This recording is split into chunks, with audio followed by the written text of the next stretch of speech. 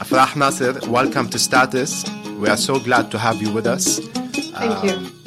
First of all, I would like you to give our listeners just an idea about yourself, who you are, what you are doing, and let us know what you are up to at the moment. Sure. So my name is Afar Nasser. I'm from Yemen and I'm based in Sweden since mid-2011. I've worked as a journalist since late 2008. And I started to blog focusing on human rights issues since late 2010 with the start of the Tunisian revolution.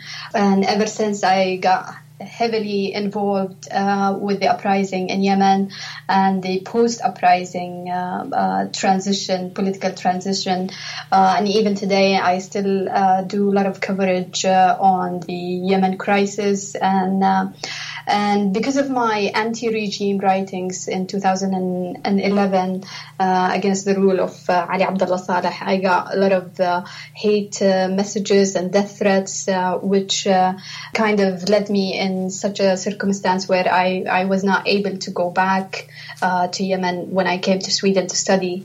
Yeah, and looking at Yemen from not exile, but from afar, it's really painful because the situation since I left never got better. My whole family, most of my family are in Yemen. Some of them are today displaced in several countries, and I have one sister in Germany, and I'm very excited for this interview. Azim, we are excited to have you. So have you been able to go back to Yemen since you went to Sweden for study? No, I was a political refugee in Sweden. Okay.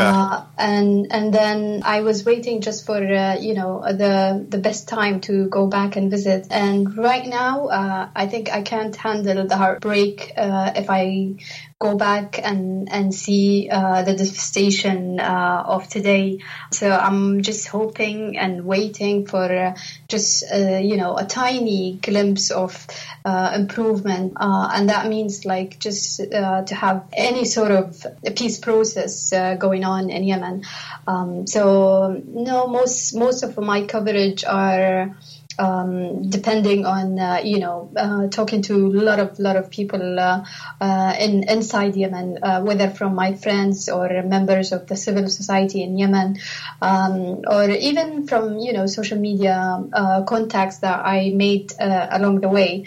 And don't forget that my most family members are in Yemen, so I sometimes I know I break news to my family inside Yemen before they tell me. For instance, when the Saudi-led coalition campaign started in the beginning of 2015, the electricity went off, and nobody knew why these bombs are falling into Yemen. And I was the one able to call them and let them know about what was happening outside.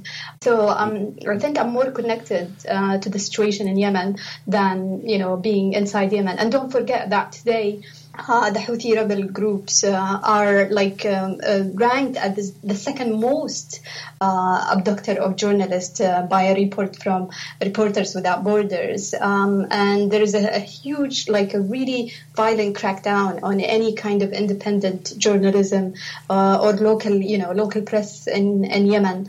So in order to continue reporting, unfortunately, you have to be outside. And this is the thing, that must have been really tough for you to deliver the news to your family and friends in Yemen before they even got the chance to